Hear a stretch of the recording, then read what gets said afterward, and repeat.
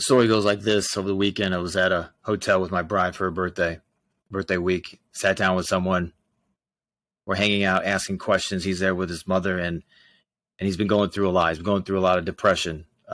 Young kind of business owner. His mom came in to sort of just be there for him. Just hang out. Just show him some love. And so I sat down. I said, "What's going on? Why? What's happening? Where are you at?" And this is business owners, entrepreneurs, founders, professionals, especially if you have moved recently. If things have changed, anything has changed, anything significant, you move your house, you move, one of the most stressful things you can ever do. Okay. Now, like this guy had done, we'll say his name is Bruce.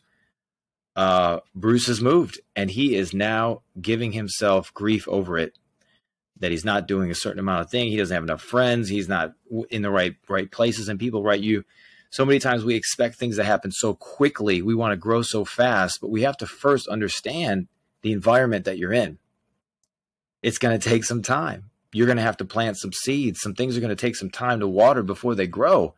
Relationships, your own persona, many times. And like this young man I was talking to, ultimately, he had trouble being alone by himself. What about you? That's a challenge today. Two challenges. One is, if you've moved recently, are you giving yourself enough grace?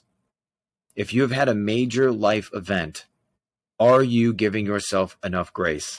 I told him right away, I said, have you forgiven yourself? Are you loving yourself? Or are you beating yourself up over this? That you're not this, you haven't gotten this yet, you don't have these friends, you don't have this, and whatever. Why? Because that is going to, weaken you. Those toxic thoughts, those weakening emotions, those things are going to bring you down in your mind and in your physical body. So what do you do instead? Give yourself grace.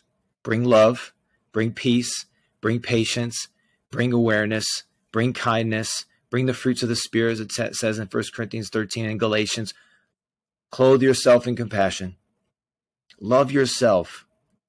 And talk to yourself as if you were even a little child. You talk to kids, you're just nice, you're friendly, you're outgoing. How you doing? Oh, it's okay. Things are going to be better. How come you don't talk to yourself like that? How come you're so mean? Give yourself some grace. That's one. All right. That's a big one. Forgive yourself. 2, challenge yourself in this area. Challenge yourself that you can grow. Challenge yourself that it's going to be okay. Get yourself in the right environment. Do those things that you need to do. You know what they are. Take a breath.